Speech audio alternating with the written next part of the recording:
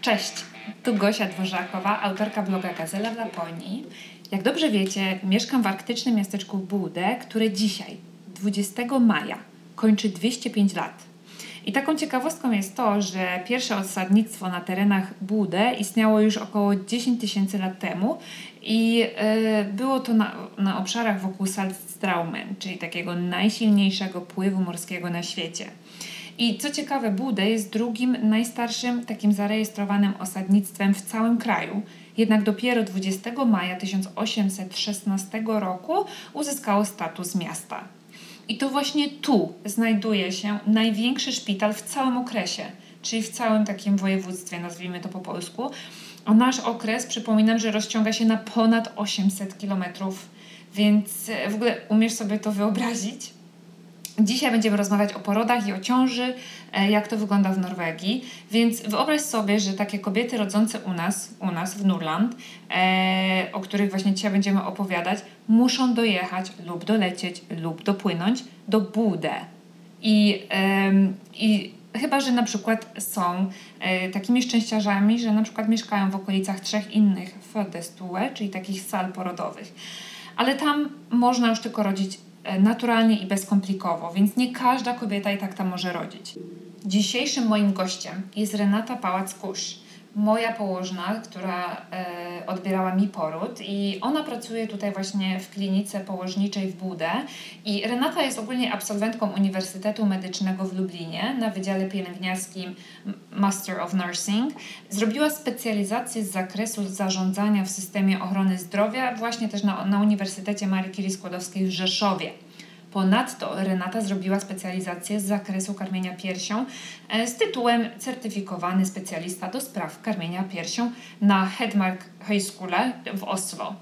Oraz też ukończyła taką specjalizację z zakresu akupunktury dla położnych z możliwością wykorzystania tej metody podczas ciąży, podczas porodu i połogu, czyli matki karmiące.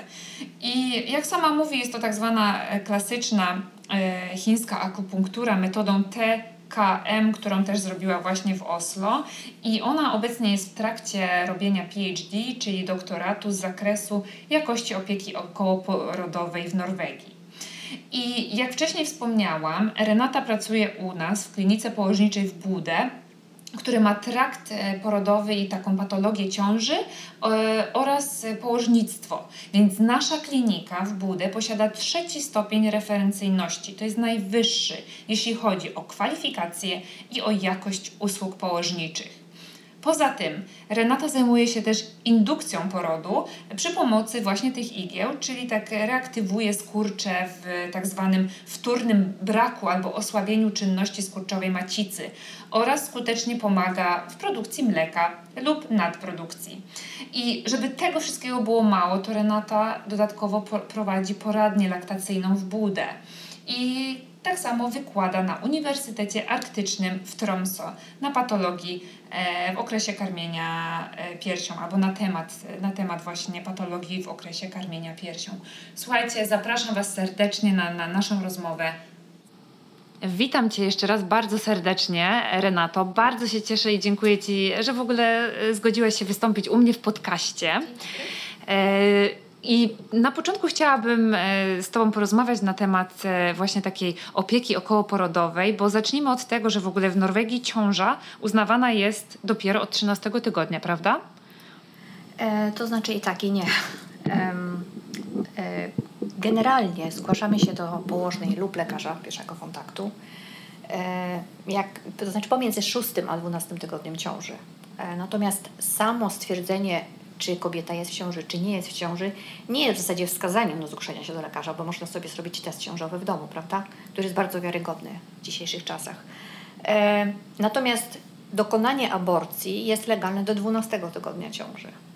Więc tutaj są takie wahania, czy dla kobiety ciąża zaczyna się od momentu zapłodnienia, czy to jest tylko zawiązek, który nie ma dla niej znaczenia. Czyli to są chyba kwestie indywidualne. Generalnie osobiście ja traktuję ciężarną bez względu na to, czy jest w 39 czy w 3 tygodniu ciąży, jeżeli już jest potwierdzona ciąża. Mhm. Jasne. A ciąży prowadzi tutaj lekarz, czy położna, czy ginekolog? Jak to wygląda? Bo... Znaczy tak, wiem, chcesz porównać do systemu polskiego? Tak, dokładnie. To może ja powiem tak, w ogóle w Norwegii rocznie mamy w tym momencie około 50 000 porodów. Kiedyś mieliśmy 60, w ubiegłym roku dokładnie statystyki podają 52 979. Większość rodzi się dziewczynek, mniej chłopców. Jest to w sumie kraj, który posiada najmniejszy wskaźnik umieralności i zachowalności okołoporodowej na świecie. A z czym to jest związane? To jest związane z tym, że w ogóle sam dział położnictwo jest niesamowicie finansowany przez państwo. Dlatego, że oni stawiają na najwyższym poziomie, że tak powiem, matkę i dziecko, czyli cała opieka okołoporodowa jest za darmo i są bardzo dobre dofinansowania tych ośrodków trzeciorzędowych, które sprawują opiekę nad, że tak powiem, ciążami powikłanymi lub z patologią i tak samo dotyczy to się porodu. Także ta dziedzina, jak położnictwo, jest bardzo dobrze finansowana i to się też wiąże między innymi z tym. Poza tym opieka nad noworodkiem stoi bardzo wysoko i, że tak powiem, robi się wszystko, żeby uratować życie, prawda, temu noworodkowi, jeżeli jest oczywiście w stanie zagrożenia życia. Dlatego mamy największą umieralność i zachorowalność. I ta opieka jest najlepsza na świecie, właśnie w Norwegii.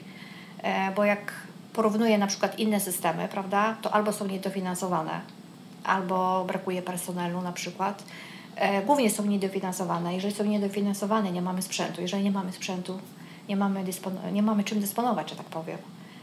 Ale w Norwegii jednak bardzo, tak jak mówię, ja mówię na podstawie mojego szpitala i tych szpitali, które znam, trzeciorzędowych, czyli trzeci stopień referencyjności, prawda, który świadczy największe usługi, że tak powiem, na najwyższym poziomie dla mamy i dziecka.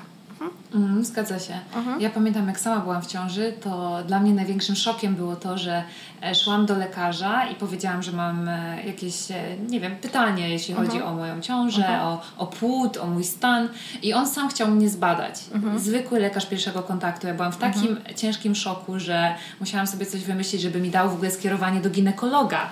Więc jak często kobieta w ciąży może korzystać z usług ginekologa tu w Norwegii? To znaczy, czy w ogóle musi korzystać? To jest dobre pytanie, ponieważ my mamy tutaj bardzo duże zawirowanie między systemem w Polsce a systemem w Norwegii. To, co jest niesamowitą różnicą między tymi systemami, to jest to, że w Norwegii fizjologiczną ciążę pojedynczą prowadzi położna, natomiast w Polsce, bez względu na to, czy ciąża jest to wysokiego ryzyka, czy niskiego ryzyka, prowadzi lekarz, położnik, ginekolog. Położne mogą według naszego prawa w Polsce prowadzić ciążę, ale z tego, co wiem, to jest ich chyba naprawdę niewiele w Polsce, że one w ogóle są w stanie podjąć się takiego działania. Dlatego, że mamy też rozwiniętą prywatę w Polsce. Czyli większość pań uważa, że jeżeli pójdzie prywatnie, to ta usługa, którą jej zaprezentuje lekarz, jest na najwyższym poziomie. W związku z czym wolą zapłacić, żeby mieć pewność, że wszystko jest w porządku. I idą do tego ginekologa, że tak powiem, nawet żeby potwierdzić, że są w ciąży, czego na przykład w Norwegii nie ma. Natomiast trzeba powiedzieć, że zdrową ciążą, opieką nadciężarną, cały poród, okres po porodzie plus patronaże, czyli opieka poporodowa domowa, to sprawują położne. Czyli to jest ich działka. I w tę działkę nie ingerują lekarze, jeżeli położna na przykład nie uzna, że jest w tym momencie potrzeba konsultacji z położnikiem, ginekologiem. Ale też ciężarna może sobie wybrać w ciąży na przykład prowadzenie przez położną, albo może przez położną i lekarza, albo tylko przez lekarza pierwszego kontaktu. Czyli to są zróżnicowane. Były prowadzone badania w 2000 bodajże roku, które mówiły, że na 12 wizyt kontrolnych wówczas 44% wizyt tych wszystkich pań, znaczy 44% wizyt odbywało się tylko u położnej. Czyli bardzo dużo pań korzystało, bo dzisiaj się ta liczba wizyt w zasadzie u położnej zmniejszyła do 8. Czyli w normalnie rozwijającej się ciąży mamy 8 wizyt kontrolnych u położnej lub lekarza pierwszego kontaktu. Bo wiadomo, że położna na przykład nie pobierze badań, bo te wizyty są w Helsestation w Norwegii, prawda? Tak. Natomiast ta ciężarna idzie sobie na przykład na badania kontrolne do gabinetu albo do laboratorium lekarza pierwszego kontaktu. I wtedy to skierowanie wypisuje na lekarz. Taką glukozę, na test obciążenia, albo na badania, na przykład grupa krwi, czynnik resus, czy na przykład hemoglobina, czy poziom żelaza. Czy te podstawowe badania. Tak, czyli to zwykły lekarz. Tak. Natomiast w Polsce, tak jak mówię, ciążę prowadzi lekarz. I jeżeli na przykład porównamy poziomy, ktoś może powiedzieć, no co taka położna wie? Jeżeli porównuję na przykład moją rolę czy pozycję w Polsce, kiedy ja jeszcze pracowałam w Polsce, prawda? I jak ja tutaj przyjechałam i przeskoczyłam na ich poziom, to ja byłam w dużym szoku, bo to jest tak niesamowicie duży przeskok tej roli, którą ma położna. Ona tak dużo wie.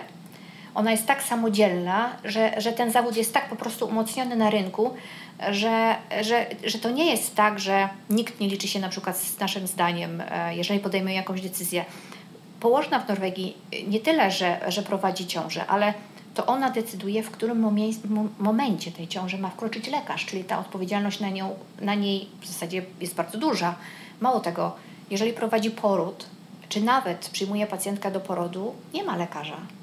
Nie ma lekarza i my jesteśmy w stanie, bo my mamy oczywiście do tego odpowiednie kwalifikacje, też ocenić KTG, czy ono jest normalne, czy odbiega od normy, czy jest patologiczne.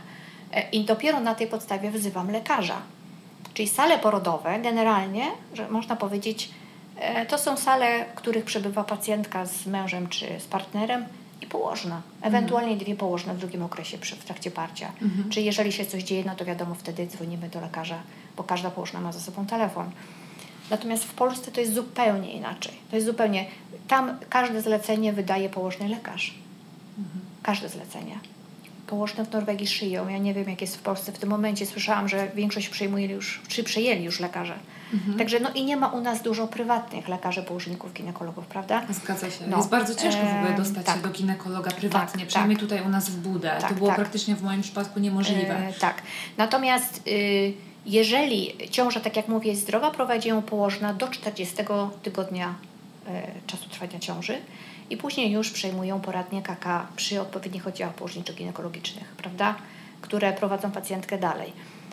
Ewentualnie, jeżeli są jakieś patologie, to uzupełnieniem prowadzenia położnej jest położnik ginekolog, ale położnik ginekolog nie prowadzi zdrowej ciąży. Po prostu w Norwegii tego nie ma. I tutaj mamy dysproporcje i, że tak powiem, pewne rozczarowania naszych państw polskich, które przyjeżdżają i są na przykład zaszokowane, że lekarz mnie nie zbadał ginekologicznie. Tylko jest jeden problem. Badanie ginekologiczne nie wchodzi w skład podstawowej opieki okołoporodowej. Badanie ginekologiczne wykonuje się ze wskazań. Nie wykonuje się u zdrowej pani, bo nie ma takowej potrzeby. Ja w ogóle sama nie mogę tego pojąć, dlaczego w Polsce wszystkie panie są badane rutynowo na każdej kontroli położniczej. Jeżeli są zdrowe oczywiście, no bo wskazaniem, rozumiem, może być na przykład krwawienie czy bóle podbrzusza z podejrzeniem porodu przedwczesnego, na przykład. Ale jeżeli pacjentka jest zdrowa, normalnie pracuje, jest aktywna fizycznie, dobrze się odżywia, nic jej nie dolega i idzie do ginekologa, który ją bada profilaktycznie, nie zdając sobie sprawy, że każde badanie ginekologiczne to jest ryzyko wprowadzenia infekcji przez lekarza plus ryzyko wywołania porodu przedwczesnego. Czyli w ogóle położnictwo norweskie nie bierze pod uwagę badania ginekologicznego w zdrowej ciąży, czyli w tej podstawowej opiece okołoporodowej, która mieści się w tych helsestationach. Zgadza się. Na tej zasadzie to polega. I to wcale nie wynika z tego, że ktoś nie chce mnie zbadać, bo jest niegrzeczny. To wynika ze standardów i badań, które pokazały, że im częściej badamy wewnętrznie, tym większe ryzyko wprowadzenia infekcji czy wywołania porodu przedwczesnego. Ja byłam w ogromnym szoku, jak znalazłam się drugi raz w mojej ciąży. Byłam w 19 tygodniu i poszłam do szpitala, bo wtedy jest takie specjalne badanie, gdzie właśnie dowiadujesz się, jaka płeć badanie ultrasonograficzne będzie. Dokładnie, badanie ultrasonograficzne. I tam pani mi powiedziała, bo ja się zapytałam, że dlaczego tutaj tylko praktycznie 2 razy się spotykamy w przeciągu całej ciąży. I ona powiedziała, że tak naprawdę nie jest to do końca zbadane, jak źle wpływa właśnie takie badanie ultrasonograficzne na płód i na dziecko. Tak. Jeśli chodzi o badania ultrasonograficzne, to jak mówię, bo pierwsza wizyta pań ciężarnych odbywa się głównie pomiędzy 6 a 12 tygodniem czasu trwania ciąży. Czyli te panie dzwonią sobie do helsestation i umawiają się na wizytę, prawda? Z położną. Dostają wizytę. nie wiem, do tygodnia 2, w zależności od wolnych terminów i ta położna ich prowadzi. Czyli pierwsza wizyta to nie jest tylko pobranie badań, prawda? Ale to jest rozmowa z tą położną, prawda? Czyli tak. Masz kartę, dostajesz kartę. Tak. Jest przede wszystkim założenie karta prowadzenia ciąży oczywiście, ale i wypełnienie wszystkich danych personalnych, ale do tego jeszcze dochodzi rozmowa, czyli taka położna w pewnym stopniu staje się taką jakby przyjaciółką tej ciężarnej, czyli prowadzi ją przez ileś tam wizyt, 8, prawda? Jeżeli jest taka potrzeba, to jest ich więcej.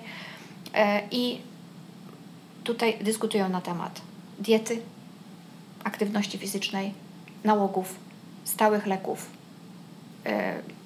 złych nałogów. Prawda? Mnie nawet pytali o wiarę. Tak. Oczywiście przebyte porody, jakie były przeżycia z tym związane, jakie relacje.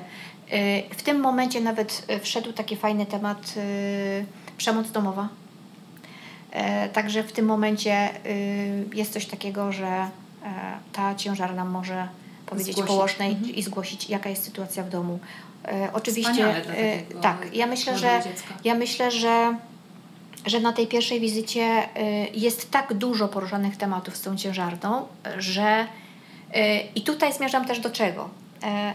Tego nie ma w Polsce, bo ja sama chodziłam prywatnie do ginekologa w Polsce i ja wiem, że na tej wizycie to jest pomiar ciśnienia, badanie ginekologiczne USG, to trwa dokładnie 20-25 minut max, idzie się do domu, prawda? I jestem szczęśliwa, bo zapłaciłam te 200 zł i on mnie zbadał i jest wszystko w porządku, ale tak naprawdę cały styl życia i całe przygotowanie mnie do porodu w ogóle tego nie ma. Jego nie interesuje. I teraz tak, trzeba się zastanowić, czy ja mam iść sobie sama na przykład do szkoły rodzenia, prawda? No bo przecież ja nic na ten temat nie wiem, prawda? I ja się wcale nie dziwię tym młodym mamom, przyszłym mamom, że one idą do ginekologa i one zapominają o tym najważniejszym. Fizycznie lekarz mnie zbadał, ale co dalej? Czyli ani mnie nie przygotuje do porodu, ani mnie nie przygotuje do karmienia, ani mi nie powie nic, prawda? Kompletnie nic. Czyli same szukają, czytają różne bardziej interesujące rzeczy na internecie i są przerażone. Wiesz, o co mi chodzi? Wiem, bo sama byłam w tej sytuacji. Są przerażone. Natomiast wracamy do Norwegii. Jeżeli idziesz do położnej w Norwegii, oczywiście ludzie są różni. Nie będę też tutaj mówić, kto jak pracuje. Ale według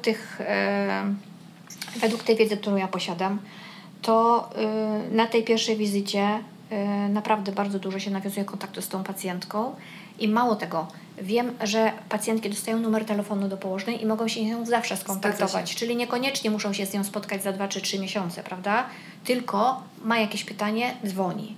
Czyli dostępność do osoby prowadzącej i to jest bardzo ważne. Coś się dzieje, ja nie muszę czekać kilka tygodni, czy zamawiać wizyty, prawda? Bo ja dzwonię i mam to, co oczekuję. Mało tego, mamy też możliwość dodzwonienia się do oddziału położniczego. Oczywiście nie we wczesnej ciąży, bo jest pewna określona, że tak powiem, wiekowo ciążę do 16-17 tydzień, 18, to jeszcze jest pogotowie, prawda? Ale są panie na przykład, które potrafią też do nas zadzwonić i poprosić o second opinion, co my uważamy na ten temat, prawda? Czy powinny jeszcze coś innego zrobić. Jest też tak, że położne do nas dzwonią i konsultują się albo z lekarzami lub z nami w danej kwestii. Czyli to nie jest świetna tak, komunikacja.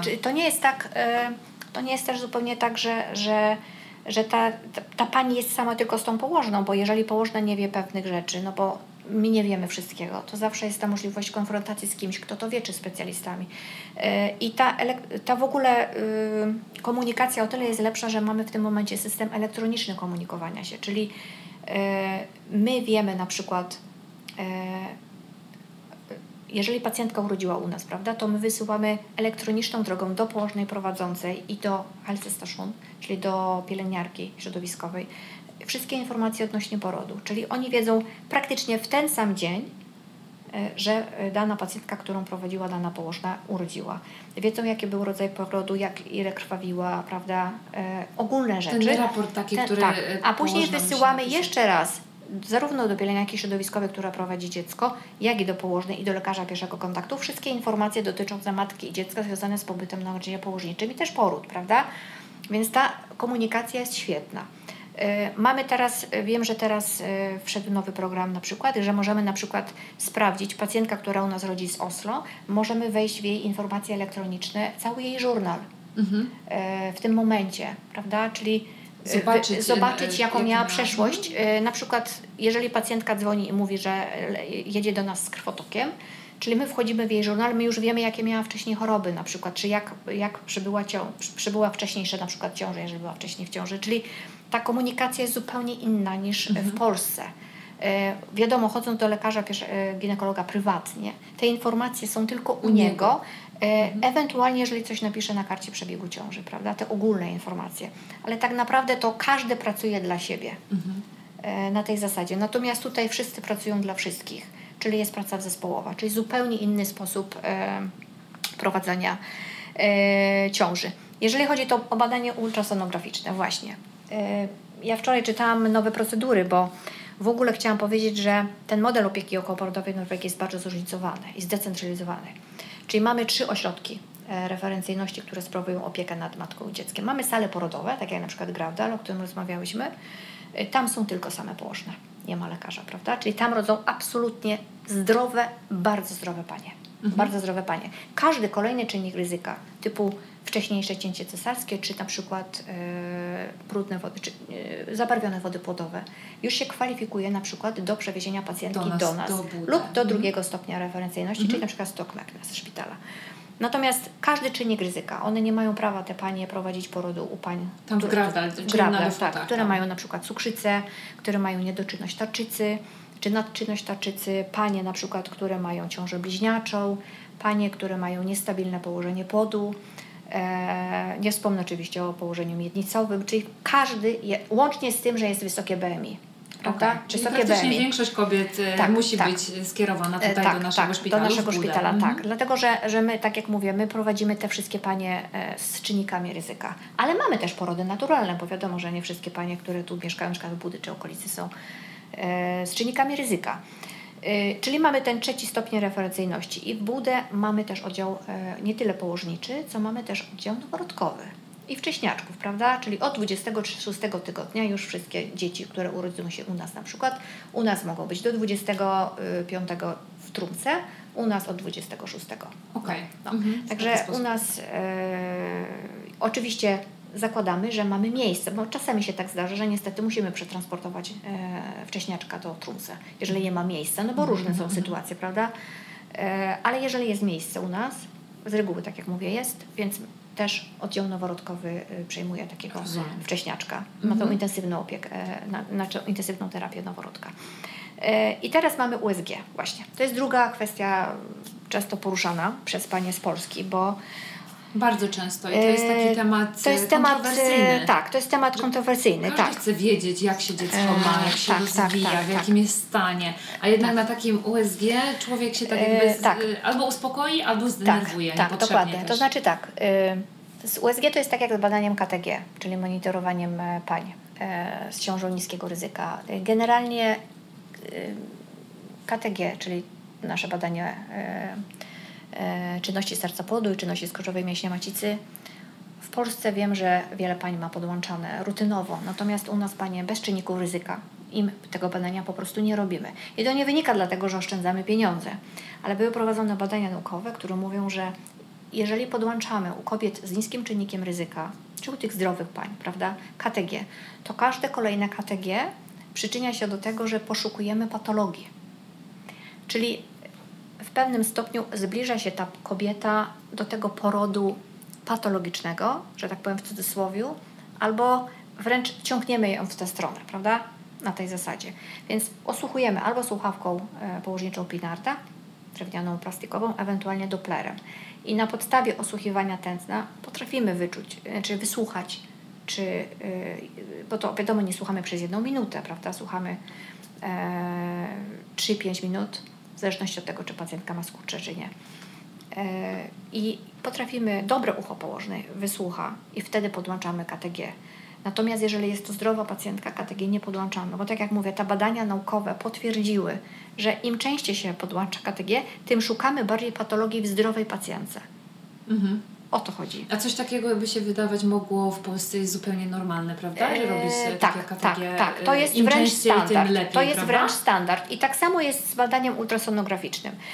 Generalnie to powiem tak. Teraz jest debata w ogóle, bo Norwedzy zastanawiają się, czy nie wprowadzić od 2022-2023 rutynowego USG do 12 tygodnia ciąży.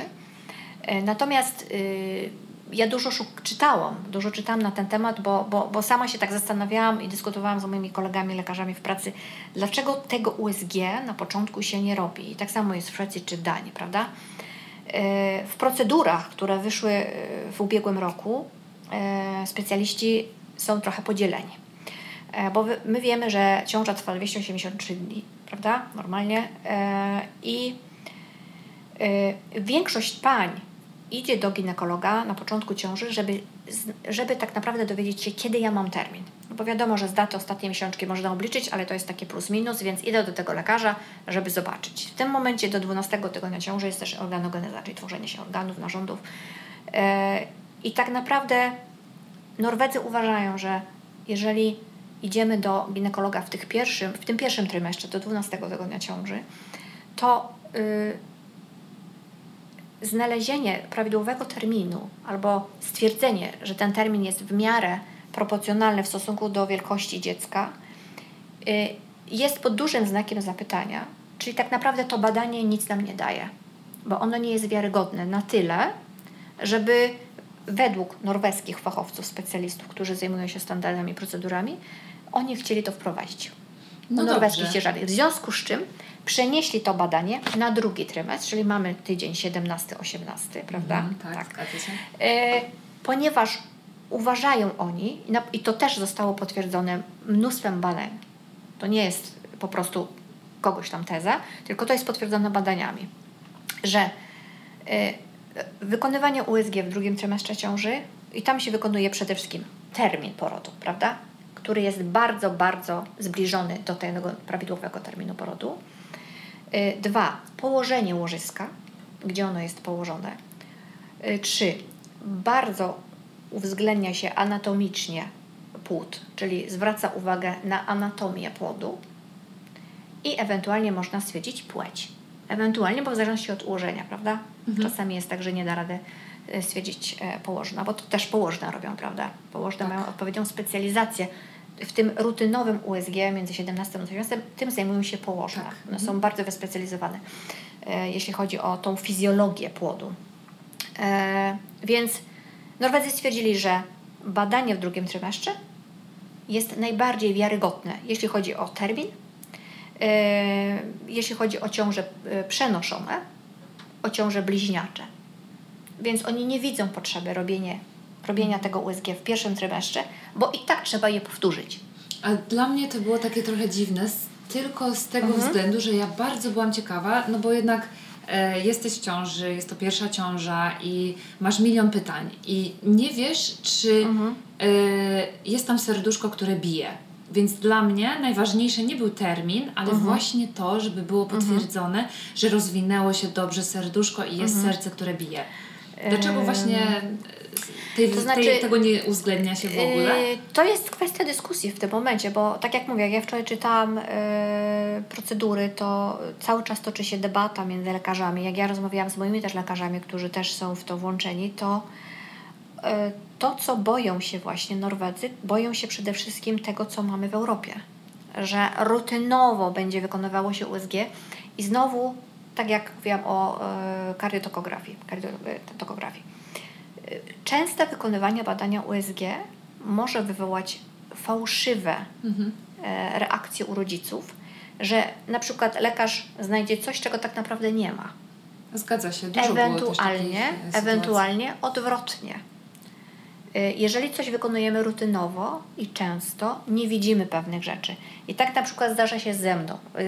Mnie ostatnio się na przykład przydarzyło, kiedy ja przyszłam na dyżur popołudniowy i przejmowałam pacjentkę w trakcie porodu. I tę pacjentkę miała moja koleżanka przez całą noc i prawie cały dzień, bo to była jej koleżanka. I ja wchodzę od razu i pierwszy rzut oka mówię, słuchaj, ale ty masz tachykardię płodu. Jak mam? Po prostu ona tego nie zauważyła. Rozumiesz? Jeżeli coś wykonujesz non-stop i jesteś zaangażowana, po prostu nie widzisz już później pewnych rzeczy. I też to jest podyktowane badaniami naukowymi. I tak uważają Norwedzy. I też moi lekarze w pracy uważają, dobrze, po co 12 USG w ciąży? Ja mam pacjentki z Polski, które z albumami przyjeżdżają. W tym tygodniu dziecko się uśmiechnęło, w tym tygodniu poruszało ręką, a w tym poruszało stópką. Fajnie, tylko co nam to badanie daje? Miałam wiele pań, które miały mnóstwo USG i dziecko urodziło się z wadą i miały pretensje. Lekarz nie zauważył, a tyle mu zapłaciłam. Ale miałam też panie, które miały jedno USG i urodziło się zdrowe dziecko. Ta debata odnośnie tego tygodnia między 11 a 14 trwa. Oczywiście, jeżeli masz w rodzinie na przykład choroby genetyczne, czy urodziłaś wcześniej dziecko z wadą, to jesteś zakwalifikowana do tak zwanych testów diagnostycznych, prenatalnych. I tam już nie ma, że nie masz tego testu między 11, bo wtedy się wykrywa ten, prawda, bada grubość fałdu karku. Tak. I ocenia się, czy co są to wady. Ale to jest wskazanie. Także rutynowe badanie w ciąży między 17 a 18 tygodniem ciąży to jest rutynowe. A inne USG, które pacjentka by sobie życzyła i jest zdrowa, musi być wykonane tylko ze wskazań. Czyli mamy krwawienie, przedwczesne skurcze, przedwczesne odpełnięcie wód płodowych, zaburzenia w tętnie płodu, prawda? Czyli te wszystkie patologie to są one wskazaniem. Natomiast inne badania ultrasonograficzne, które nie jest to rutynowym badaniem i według wskazań, nie są mile widziane w praktyce klinicznej. Nie są mile widziane. Tak przyjmuje się w Norwegii. To jest też związane na pewno z tym, że oni promują fizjologię. To jest fizjologia. Natomiast każde kolejne USG stara się nam ten poród, że tak powiem, skierować w stronę patologii.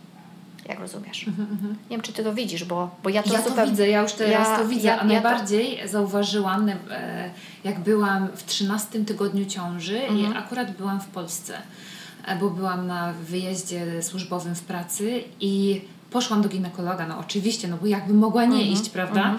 I ten ginekolog mnie strasznie wyzwał, wyśmiał, powiedział, jak ja w ogóle mogę być pierwszy raz w życiu na czymś takim jak USG. W ogóle powiedział, że muszę zrobić badania wszystkie okołoporodowe. Ja tam zostawiłam około 1000 złotych. Pobrał mi krew, wszystko możliwe zrobił, co tylko mógł. Nastraszył, naprawdę. I powiedział, że Norwegia jest nienormalna, że nie robi się tutaj takich badań. W ogóle czułam się najgorzej na świecie, po czym wysłał mi wyniki badań bez tego, żeby te badania były przeanalizowane. Więc ja przeżyłam najgorszy koszmar życia, szukając, co znaczy jakieś N522 i jeszcze dodatkowo coś innego. I już wtedy szukałam jakiejś patologii. I dopóty on mi nie zadzwonił, a trwało mu to chyba z 3 dni, do wtedy żyłam w przekonaniu, że moje dziecko będzie chore. Coś, co w ogóle mogło być totalnie uniknione. To znaczy, ja powiem tak. Lekarz widział twoją ciążę, że tak powiem, w paśmie patologii. Na pewno jest jakaś patologia, więc musimy ją znaleźć. Natomiast jeżeli idziesz u nas w Norwegii do lekarza, to tak nie jest. Inne oczywiście podejście, zupełnie jest inne podejście, ponieważ w zasadzie to w ogóle do położnika nie trafisz w zdrowej ciąży. To już w ogóle, no chyba, że pójdziesz prywatnie, ale podejrzewam, że mamy koleżanki, które pracują prywatnie i one mają akurat takie spojrzenie, o którym ja mówię. Dlaczego mamy się doszukiwać patologii? Ponieważ co? Proszę mi uargumentować, dlaczego ja mam szukać w pani ciąży patologii? Przecież jest pani zdrową pacjentką. Ja nie mówię, że nie wszyscy są zdrowi, prawda? Są różne kobiety, prawda? Ale my z Polski mamy straszny pociąg w kierunku patologii. I wszystko musi być, na pewno coś tam jest nie tak. Odkręćmy to w drugą stronę. Już nie powiem, że cię zdenerwował lekarz. Ja jestem bardzo ciekawa, na jakiej podstawie on twierdzi, że Norwedzy są nienormalni. Jeżeli statystyki pokazują, że mamy najmniejszą zachorowalność okołoporodową na świecie. No słuchaj, ja już wiesz, miałam powyżej 30 lat, moja pierwsza ciąża. Ale to nie ma znaczenia. No, dla niego miało ogromne. No dobrze, no to w takim razie przejdźmy dalej, bo Czy są w Norwegii przeprowadzane takie szkolenia przedporodowe? Ja miałam zaproponowane jedne, też w Familie Center, czyli w tym ośrodku, gdzie właśnie jest ta położna i prowadzi tą całą ciążę. I powiem szczerze, że były to 2 do 3 godzin, gdzie spotkały się takich parę rodzin, przyszłych rodzin, czyli mąż i żona. I to było w około 30 tygodniu ciąży i właśnie jedna położna opowiadała cały proces, na co mamy się przygotować, co nas będzie czekać, w jaki sposób się spakować w ogóle do takiego, do szpitala. I to było bardzo intensywne i bardzo krótkie. Jakie ty masz z tym doświadczenie? To znaczy tak, ja powiem tak, korona nam w ogóle wszystko pomieszał. Dlatego że kiedyś to było tak, że prowadziły to faktycznie położne w tych helsestationach, prawda? I te panie, szczególnie mi chodzi o te panie, które pierwszy raz rodzą, bo te, które już drugi raz rodzą, to nie potrzebowały takiego kursu czy szkolenia. Ale przez koronę zostało wszystko, że tak powiem, zamknięte i wiem, że część tych kursów była online. Część pacjentek sama sobie szukała w internecie jakiegoś przygotowania i kiedyś też, jak ty pamiętasz, miałyśmy możliwość zrobienia omwisningu w oddziale, czyli ja mogłam wprowadzić każdą parę na oddział i pokazać, tak wygląda sala porodowa. Przeraziłaś mnie strasznie, ale bardzo mi się to podobało. No, żeby po prostu zobaczyć, jak to wygląda w rzeczywistości, jak wygląda łóżko, jak wygląda sprzęt, jak wyglądają leki, które mamy i całe zaplecze. To łóżeczko pierwsze dla tego łóżeczko, maleństwa. tak. To było fajne, bo taka pacjentka mogła sobie już mniej więcej wyobrazić, że ja się w tym widzę. Czy w ogóle idzie. Tak. Natomiast teraz nie możemy tego zrobić. Dlatego, że jest nadal ta korona i mamy bardzo duże obostrzenia. Aczkolwiek na początku pamiętam, jak weszła w ogóle korona, to pacjentki same rodziły, prawda? No bo już mąż nie mógł wejść. Ale to miało też swoje pozytywy. O których na pewno potem powiem. Teraz można rodzić już z partnerem, czy z mężem, czy z partnerką, ale no i nawet słyszałam, że możemy już w tym momencie wprowadzać na oddział inną osobę odwiedzającą na położnictwie na przykład, ale nie jednocześnie jak na przykład jest tato, czy partner, czy partnerka położnicy. Także te zaostrzenia się troszeczkę zmniejszyły. A czy partner albo partnerka, albo mąż może przenocować razem? Tak. U nas jest to możliwe. Tak. Jeżeli poród jest w nocy, no to wiadomo, że partner jest na sali porodowej, prawda? No.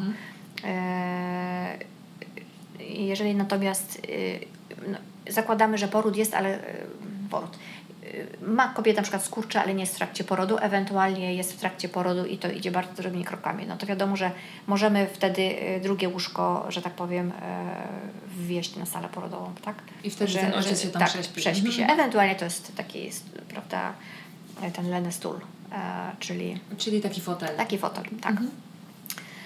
Natomiast na położnictwie tak jak najbardziej i w tej, wiem, że tato płaci 400 koron za dobę i w tej cenie jest łóżko i wszystkie posiłki. Jest telewizor i łazienka. Wiem, że są dwa pokoje, które dzielą jedną łazienkę po jednej stronie i po drugiej, a reszta pokoi ma osobną łazienkę. Także te warunki są naprawdę doskonałe. Zresztą sama byłaś, to widziałaś, jak jest. Zgadza się. I lekarz pediatra w tym momencie już też przychodzi do każdej sali. Kiedyś były te wizyty pediatry po 24 godzinach po porodzie, prawda? W takim osobnym pomieszczeniu, gdzie wszyscy, że tak powiem, ustawiali się trochę tak w kolejce, prawda? Natomiast teraz pediatra już przychodzi na salę, także jest zupełne zachowanie, ta tajemnica zawodowa jest zupełnie zachowana między 4, że tak powiem, ścianami danego pokoju. Między rodzicami, ewentualnie personelem i lekarzem, czy położną, w zależności od tego, kto tam jest w trakcie tej wizyty, prawda? Na sali, tak.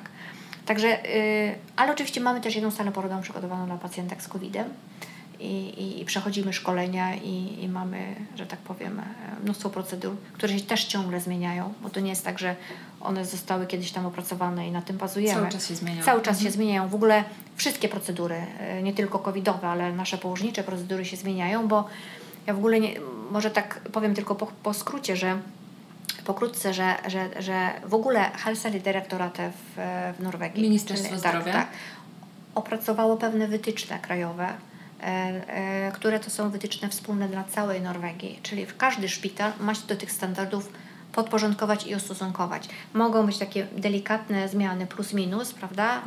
Jakieś lokalne, delikatne, ale generalnie procedury są takie same, prawda?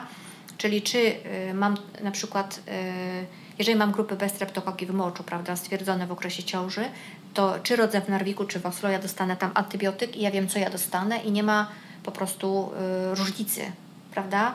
Czyli to jest fajne.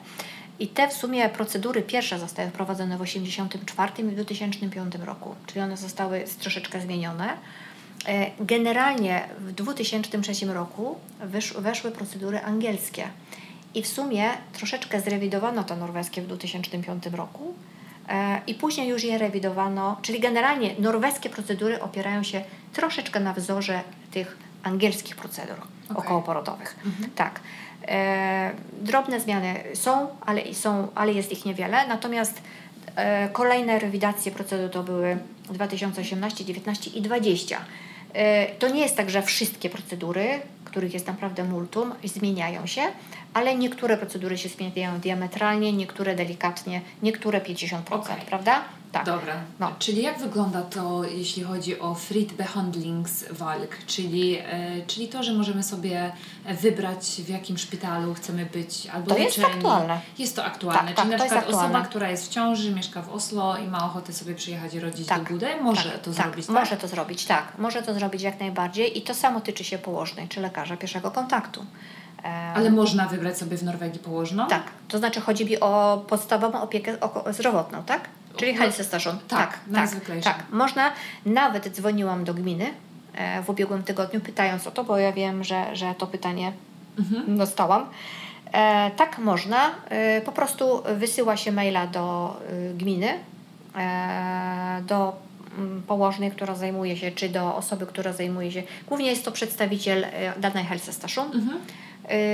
Nie musimy podawać powodu absolutnie, tylko że prosimy o zmianę położnej prowadzącej i zawsze w każdym ośrodku helsestation jest 2 położne prowadzące, czyli jeżeli nie pierwsza, to druga. Jeżeli jest to dla nas jakoś w jakiś sposób niekomfortowy, to zawsze możemy zmienić też inną położną w innym regionie. Niekoniecznie jeżeli mieszkamy w centrum miasta, musimy korzystać z usług w centrum miasta. Czyli ale też jest to tak, że na przykład mogę podać imię i nazwisko i chcę, żeby tylko ta jedyna osoba się Jest to możliwe. Jest to możliwe. Tak, jest wszystko możliwe. Bo ja rozmawiałam... z tego, co ja wiedziałam, wcześniej w mojej sytuacji nie było czegoś takiego, że było możliwe. Mi powiedziane, że mogę, że w momencie, kiedy przyjdzie do porodu, czy kiedy przyjdzie poród, no to będę praktycznie uzależniona od kobiet, od położnych, które są akurat w danej... Ale mówisz o szpitalu? Już mówię o szpitalu. O szpitalu też możesz zmienić. W szpitalu też możesz zmienić położną, bo nie z każdą położną masz dobry kontakt i dobre flow, prawda? Jasne. Sama to przeżyłam. No właśnie. Znaczy mówisz o mnie? Nie. Po prostu jeżeli przychodzisz do szpitala i dana osoba Ci nie pasuje, ja na przykład zawsze pytam moje pacjentki, czy jeżeli im nie odpowiadam, to zawsze mają prawo. Ja mówię to na początku, jak wchodzę na salę. Ja nie pamiętam, czy Tobie to powiedziałam. Nie powiedziałaś, bo ja czekałam na Ciebie jak na zbawienie wtedy.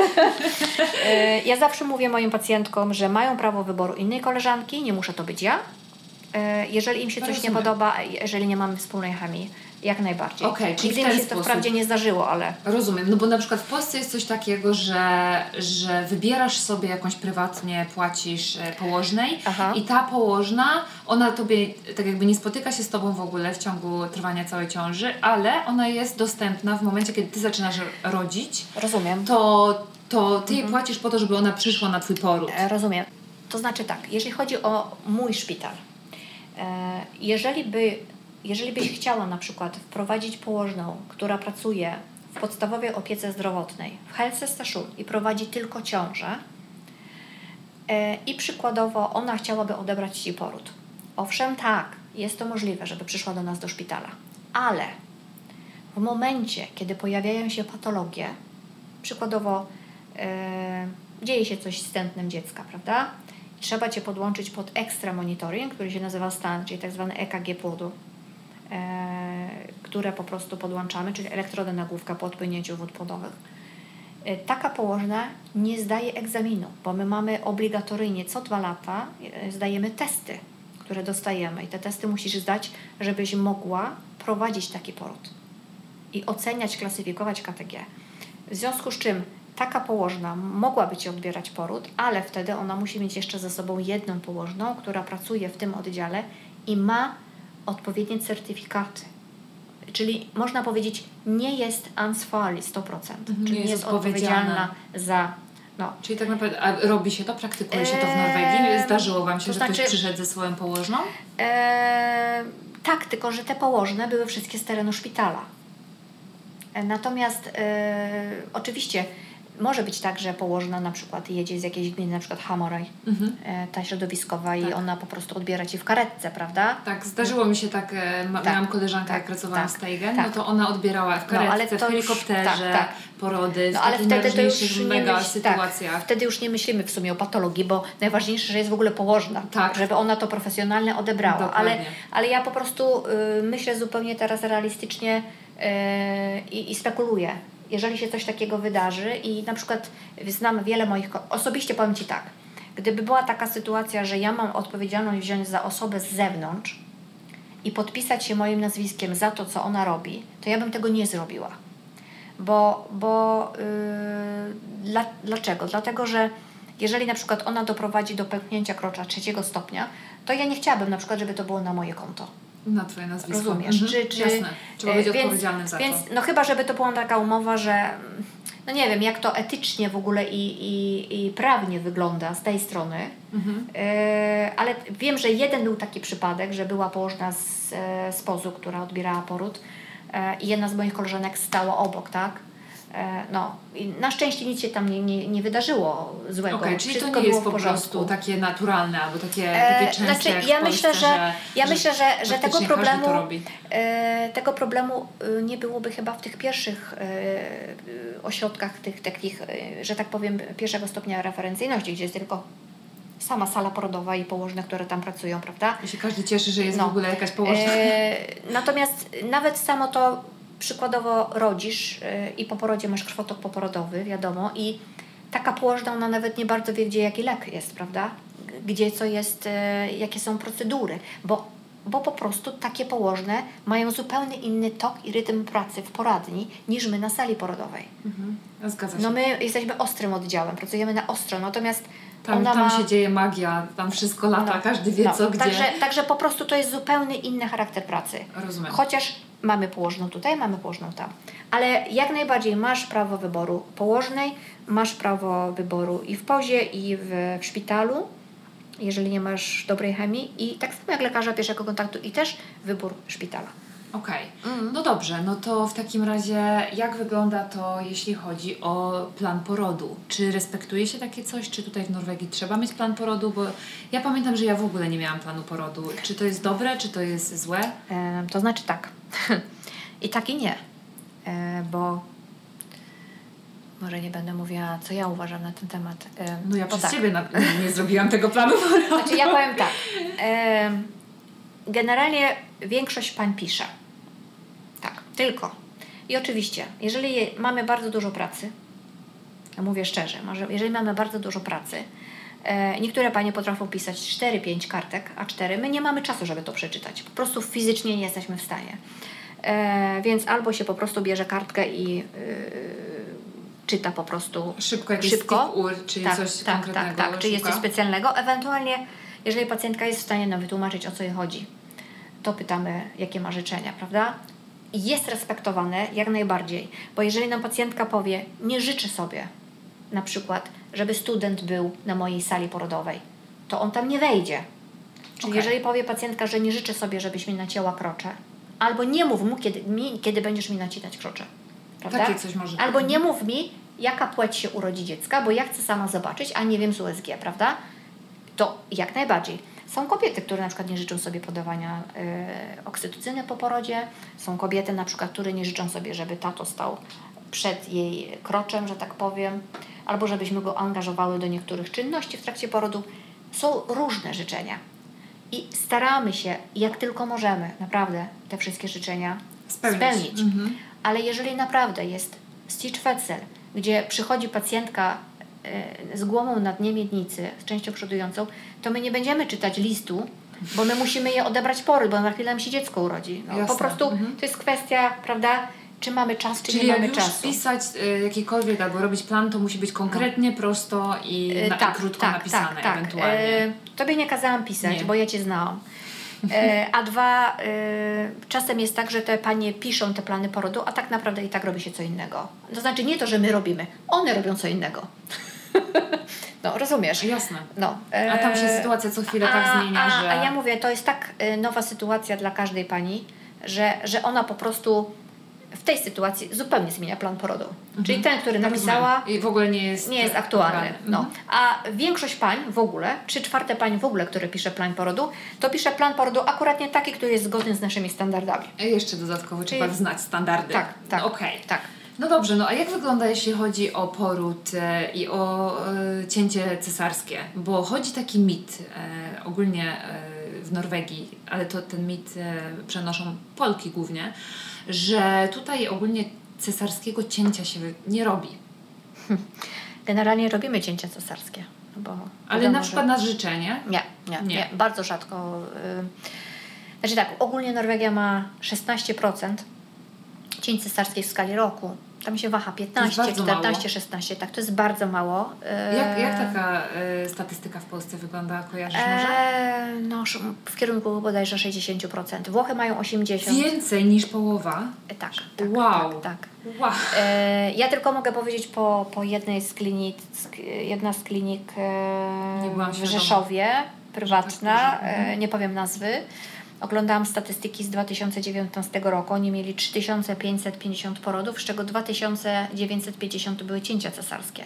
I nikt mi nie powie... Czyli 90% ponad. Nikt mi nie powie, że to wszystko to były wskazania, bo papier przyjmie wszystko, proszę mi wierzyć. Papier wszystko przyjmie, ale nikt mi nie powie, bo ja praktykuję ten zawód. Ja wiem naprawdę i... Ja wiem, bo ja na Ciebie też krzyczałam, że tnijcie mnie, Ty mi powiedziałeś, że nie. Nie, bo to jest tak, ja powiem tak, ja uważam, że w ogóle kto uprawia tę dziedzinę, położnictwo, to jest szalony, to jest crazy. No, Ty też jesteś crazy. Ja jestem też crazy, bo to jest tak ciężka i odpowiedzialna praca i trzeba być tak mentalnie bardzo dobrze przygotowanym na różne sytuacje. Twój dzień chyba nigdy nie wygląda tak samo, prawda? Nie. Ja mam bardzo urozmaicony dzień pracy i nigdy nie wiem, kiedy wrócę do domu. Dlatego nie polecam mężczyznom żenić się z położnymi, bo w ogóle pracują według turnusu, że tak powiem. To jest tak na marginesie.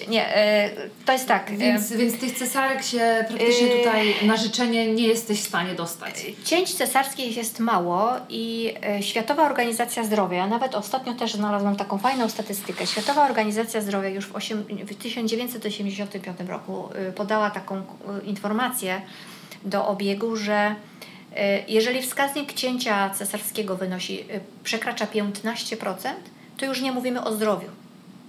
My już nie mówimy wtedy o zdrowiu. Ja myślę, że tych cięć cesarskich w Norwegii jest mało z różnych powodów. Po pierwsze, to nie jest tak, że oszczędzają Norwedzy, prawda, na sprzęcie, bo my robimy cięcia cesarskie i one się zdarzają bardzo często. Natomiast tych cięć cesarskich jest niewiele, dlatego że właśnie ta ciężarna trafia do położnej, która rozmawia z nią przez te 8 wizyt konsultacji i przygotowywuje do porodu. Nie ma tego w Polsce. No bo jak idziesz do ginekologa, położnika, on tylko patrzy na godzinę, bo ma następną pacjentkę i kolejne USG i badanie ginekologiczne. I kolejne 500 zł. No właśnie, nie wiem ile oni już teraz biorą. Ale problem jest taki, że większość pań Polek, które chcą cięcia cesarskie ze względu na to, że się boją. A boją się dlatego, że nie są przygotowane. Rozumiesz? I to jest, czyli bezpieczeństwo, one się tak boją, że one już wolą zrobić sobie to cięcie i pojechać do Polski i kupić to cięcie. Mam taką koleżankę, która zrobiła to. Tak. One wolą kupić w Polsce, dlatego że ona nie jest przygotowana. Bariera językowa też robi swoje, no bo jeżeli ktoś nie rozmawia w żadnym języku, ani w norweskim, ani w angielskim, to wiadomo, ale te panie nie wiedzą. Na położną Renatę. Tak, tylko że u mnie już jest za późno je przygotować. Znaczy ile mogę, to mogę, ale te panie mają prawo do tłumacza. Zgadza się. Więc ja też tego nie rozumiem. Jeżeli idę i nie rozumiem, to mówię, że muszę mieć tłumacza. I taki tłumacz przychodzi na poród? Nie tyle na poród. Na wizyty do ciężarnej, do poradni, żeby przygotować ją do porodu. A na poród też przyjdzie tłumacz? No na poród raczej nie. Zdarzyło się? Czy jeszcze się nie zdarzyło? Jeżeli to jest polski poród? Nie wiem, jakiś inny, może być nawet obcojęzyczny. To znaczy tak, często zdarzało się tak, że wykorzystywaliśmy rodzinę, bo czasami było tak, jak pani przyszła do porodu w nocy z jakiejś Somalii na przykład. Dokładnie. I nie rozmawiała w żadnym języku, no to musieliśmy po prostu wykorzystać kogoś z jej rodziny. No bo nie było czasu, żeby w nocy dzwonić do tłumacza. No jasne. Natomiast jeżeli to są polskie porody, no to z reguły staramy się tak, żeby jeżeli faktycznie rozmawia para w żadnym języku, angielskim czy norweskim, żeby była ta położna. Jest nas dwie, więc w miarę się jakoś tak wymieniamy, ewentualnie dzwonią do nas i pytają, czy możemy przyjść, prawda? No. Jasne. Ale mimo wszystko, tak jak mówię, dziecko się zawsze urodzi, czy jest ten polski, czy go nie ma, to mówię, tylko chodzi o to bezpieczeństwo i to zaplecze, żeby ta pani wiedziała, bo ja mam też wiele pań na przykład, które władają w języku norweskim perfekcyjnie, czy angielskim, ale jak usłyszę ten polski język, to jest zupełnie inaczej. A w bólu zapomina się wszystkiego. Nie wiem, jak ty odnosisz to, chociaż ty znasz i ten język. Ja znam, ale ja nawet nie pamiętam. Słuchaj, dla mnie to był największy maraton życia, jaki kiedykolwiek przebiegłam. To jest po prostu stan taki wyrzut endorfin i adrenaliny, że kobieta ja mam wrażenie, że bo później było was dwie położne, ja mam wrażenie, że ja do tamtej położnej mówiłam po polsku, a do ciebie po norwesku. Mam takie wspomnienia, ale nie wiem, czy to prawda, czy jest to urojone, nie wiem. Ja już nie pamiętam. Wiem, że wiele pani z Polski mówi do mnie, że bo często mam jeszcze koleżanki norweskie, które mówią, ale ona mówi po norwesku. Ja mówię, no i co z tego? Mówi po norwesku, ale jak przyjdzie poród, to zatraca zmysły. Po prostu zgadza się. To jest zupełnie inny świat. Wchodzi zupełnie w inny świat, który jest tylko jej i dla niej nie liczy się, czy ona mówi po norwesku, czy angielsku. Ona chce tylko usłyszeć swój język. Tak, ja pamiętam, ojczysty. Bo ja byłam w tak ogromnych bólach, a kobieta mi się pyta, czy chce zmienić salę. Ja się jej pytam, dlaczego? No bo tam jest wanna, a tutaj nie ma. A ja mówię, a co mi wanna w tym momencie pomoże? Mam tak ogromne bóle, ty weź mi, kobieto, zejdź z oczu w ogóle. A ona za chwilę do mnie przychodzi, to może wejdziesz pod prysznic. Ja mówię, w ogóle co ty do mnie mówisz tutaj, tu i teraz? Naprawdę to mi nic nie pomaga. Weźcie mi, pomóżcie, żeby w ogóle jak najszybciej urodziła.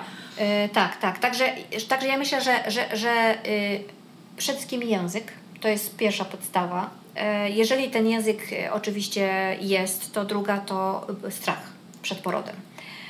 W ogóle chodzą też takie mity, że kobiety po porodzie siłami natury, czyli drogą pochwową, że mają ogromne obrażenia krocza. Tak, zgadza się. Że są pocięte w prawo i lewo, że źle zszyte i w ogóle są różne takie opinie. A czy są jakiekolwiek inne, dajmy na to, wady cięcia cesarskiego, na przykład takiego na życzenie? Czy jest jakieś ryzyko dla... Tak, to jest bardzo duże ryzyko. Dla na przykład, dla matki albo ryzyko dla płodu, jeśli chodzi o przebieg takiego cięcia cesarskiego? Dokładnie, jest. Znaczy ja w ogóle powiem tak, o tych sondażach, które...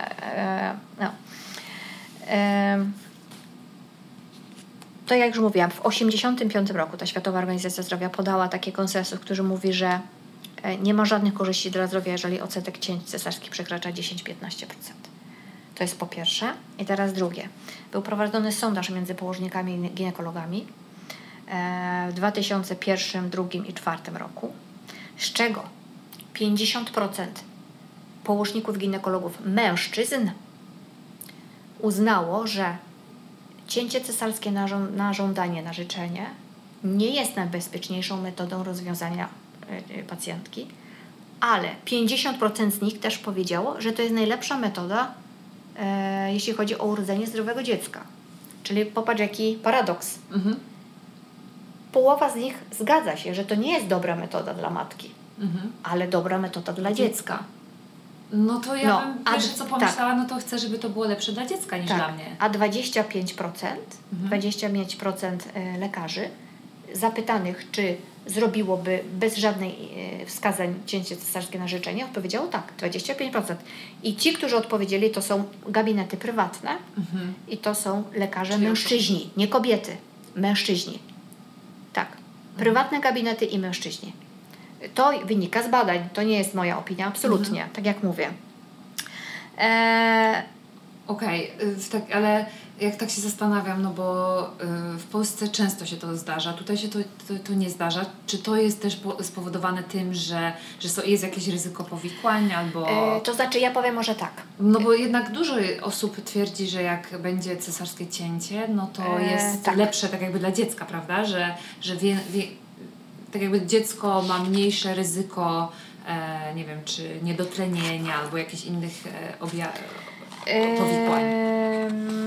Ja może powiem tak. Jeszcze jak już wracamy do prowadzenia ciąży przez położną i przygotowywania tych naszych pań. Mamy też panie na przykład z innych krajów, które strasznie się boją, bo ja nie mówię tylko, że panie z Polski się boją. Wszędzie tak jest, prawda? Więc jeżeli mamy pacjentkę, która bardzo się boi tego porodu drogą pochwową, to mamy sam telepoliklinik. Czyli położna z POZ-u kieruje taką pacjentkę do położnej, która pracuje w szpitalu. I ta położna jest, można powiedzieć, jej rola polega coś na zasadzie psychologa. Prawda? Czyli ona rozmawia z tą pacjentką o metodach znieczulenia, o przebiegu porodu. Bardzo często też angażuje lekarza położnika, który jeszcze przychodzi. Angażuje anestezjologa. Czyli cały taki zespół jest zaangażowany, żeby zmienić jej decyzję. Okay. I często się zdarza, w sumie najbardziej to jest to właśnie fajne, że te wszystkie pacjentki, które zawsze mówiły, że w życiu nie urodzą, one super rodzą. Po prostu super rodzą. To ja chcę powiedzieć od razu. Ale ja mówię, że też co badania pokazują oczywiście, że ci wszyscy położnicy nie zdają sobie nawet sprawy, jak ich decyzja może zaważyć na decyzji pacjentki. No bo jeżeli taki lekarz powie, wie pani co, najlepiej chyba dla pani by było cięcie cesarskie, no to przecież jeżeli on dla niej jest jakimś wyznacznikiem, ten lekarz dla tej pacjentki, prawda? No to co wybierze pacjentka? No lekarz tak mówi, on jest przecież lekarzem, on wie najlepiej. No i na pewno lepiej niż ja. Rozumiesz, o to chodzi. Bo natomiast jeśli chodzi o ryzyko, zaraz powiemy, jakie mamy ryzyka po cięciu cesarskim. Ja mam wszystkie statystyki tutaj przygotowane, bo... Jesteś bardzo dobrze przygotowana, naprawdę. Jakie mamy problemy po cięciu cesarskim? Ja już nie mówię, że to są ogromne koszty dla szpitala. Koszty bo są kobieta ogromne. Tutaj nie ponosi żadnych kosztów, prawda? Cała opieka opoporodowa w Norwegii od A do Z jest za darmo, czyli kobieta nie płaci za nic, prawda? Nie płaci ani za te kursy przygotowujące do porodu, ani za wizyty u lekarza pierwszego kontaktu czy położnej, łącznie z wizytą u ginekologa, jeżeli jest takowa potrzeba w okresie ciąży, w przypadku patologii, bo jeżeli nawet się coś pojawi, co wymaga konsultacji, to ona jest kierowana do poradnika K, na przykład w 24 tygodniu ciąży, bo coś się tam pobolewa, na przykład okolica krzyżowa, i z powrotem wraca do położnej. Czyli położna to jest ten bazis program, czyli ta podstawa, prawda? I tak jak mówię, ten bazis program on przewiduje 8 wizyt konsultacji w okresie ciąży, z uwzględnieniem oczywiście, że jeżeli pacjentka ma specjalne, indywidualne potrzeby, to liczba tych wizyt się zwiększa, prawda? No, to jest ta podstawa. I teraz przechodzimy do cięcia cesarskiego. Tak. Mamy cięcie cesarskie. Mamy cięcie. Tak, mamy cięcie. Więc tak, czyli koszty, to przede wszystkim jest ogromne obciążenie, ale ekonomia zostawmy teraz na boku i inne są sytuacje. Bo rozumiem, że to nie ekonomią Norwegia się tutaj kieruje, jeśli chodzi o tą małą ilość statystycznie porodów. Pierwsze co to są przede wszystkim hospitalizacja po cięciu cesarskim jest dłuższa niż po normalnym porodzie siłami natury. To po pierwsze. Pacjentka nie jest mobilna.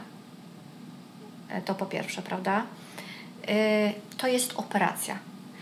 U nas się utarło chyba w Polsce takie słowo cesarka. Tak, cesarka. To nie jest operacja. Sama użyłam to parę razy. To nie. Tak ładnie nazwane. Tak, cesarka. Nie. To jest tylko cesarka. To nie jest operacja. To jest poważny zabieg chirurgiczny.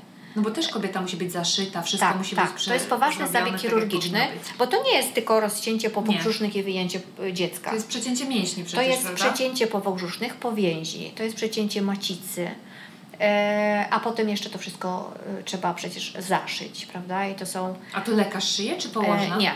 Położne asystują przy cięciu cesarskim, ale my zajmujemy się odbieraniem dziecka i łożyska, natomiast resztą zajmują się dwaj lekarze drugiego i pierwszego stopnia specjalizacji. operator główny i asystent i oni się tym zajmują. I czasami pomagamy, na przykład jeżeli jest taka sytuacja, że na przykład część przodująca, główka lub miednica jest bardzo nisko w katale rodnym i lekarze mają problem z wydobyciem, to my pomagamy w badaniu wewnętrznym, że podpieramy na tą część do góry, prawda, żeby podeszła, no bo to są różne są sytuacje, prawda, i tak dalej. Ale ja mówię, ta hospitalizacja wygląda zupełnie inaczej. Raz, że pacjentka oczywiście w zależności od metody znieczulenia, bo są różne stopnie cięć cesarskich. Mamy cięcie elektywne, czyli cięcie umówione, czyli na przykład mamy panią, która ma bliźniaki, pierwsza ciąża i obydwa położone są w pięćnicowym położeniu. To wiadomo, że taka pacjentka będzie miała cięcie cesarskie, prawda? Że nie urodzi naturalnie. Że nie urodzi naturalnie, na przykład.